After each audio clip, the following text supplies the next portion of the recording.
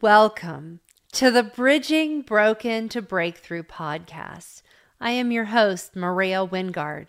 I share how hope will arise out of our past broken relationships, fractured families, and personal struggles. Come walk a mile with me as we allow Jesus to clean out the mess and organize the rest.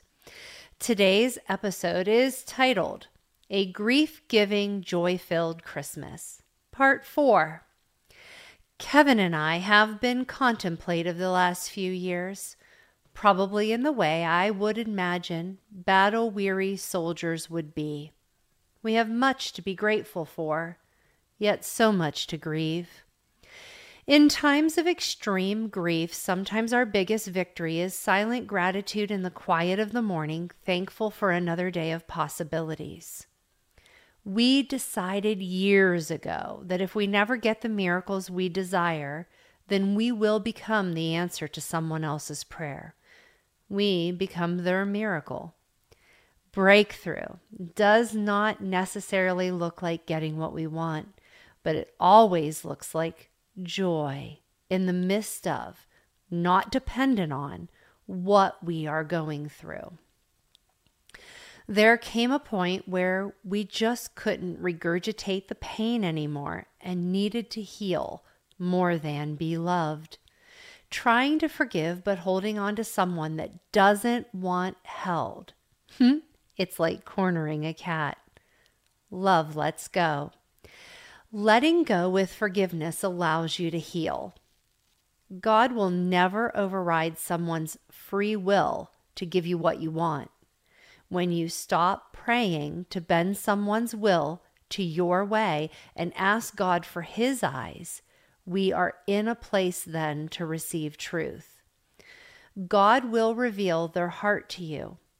Accepting what He shows you provides peace. Choose to be grateful for the revelation, not angry that God's not changing them. Joy is peaceful rest in the arms of a holy God, knowing we will have tribulation, but Jesus carries the burden. Accepting that the blood of Jesus is enough and nothing else is required for the sins committed against us is the first step to dropping the cross of sin and picking up the cross of Christ's forgiveness. Quote, "Come to me, all you who are weary and burdened, and I will give you rest. Take my yoke upon you and learn from me, for I am gentle and humble in heart, and you will find rest for your souls. For my yoke is easy and my burden is light." Matthew 11:28 through 30. Jesus said, quote, "If anyone would come after me, let him deny himself and take up his cross and follow me." Matthew 16:24 through 26. Forgiveness is the purest form of joy. I believe that's why Jesus considered the cross a joy set before him. Yet, instead of forgiving, we get hyper-focused on fixing it. We become effectively distracted by a legitimate situation. We start to live in crisis mitigation, becoming stuck in stressful survival mode. This mindset is rooted in believing that we have the full responsibility for the direction that a relationship goes, solely resting on our shoulders alone, as if we're the only ones responsible. Funny how pride hides. No one is ever fully responsible. One person can't make a relationship work all by themselves. Have you ever been given the gracious opportunity to have a tough conversation? I have. To the extent we discuss issues and bring them up is the extent we value a relationship. Honest, tough conversations allow everyone to be aware of what is going on in your heart.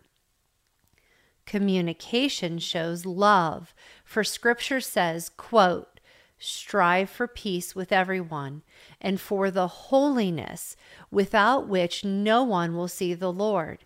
See to it that no one fails to obtain the grace of God, that no root of bitterness springs up and causes trouble, and by it many become defiled.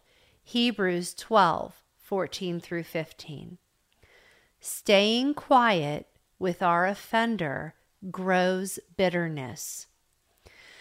I have spent much time before the Lord letting Him prune me these past few years. Of myself and others. Having God prune someone from your life is difficult. Having Him prune you leaves you feeling painfully vulnerable. Having someone not choose you is heart-wrenching.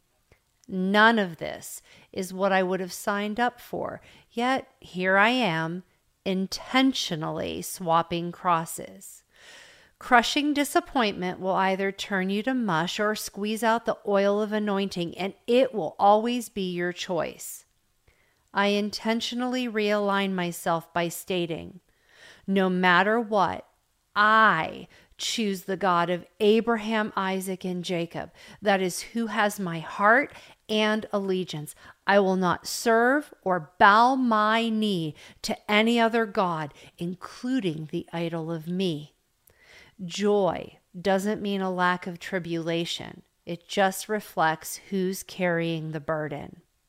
Lord, walk with us in the quiet of the morning. Talk with us before the sun peeks at us across the horizon. Let us climb into your lap for just a moment. Let your presence fall like winter snow. I want to be in the holy hush of your presence. Please drown out everything but the whispers from your heart. I am grateful you have decided to walk a mile with me, your host, Maria Wingard, on the Bridging Broken to Breakthrough podcast. To find out how Jesus bridges broken to breakthrough and listen to past episodes, please visit hopewillarise.com. And thanks for listening today.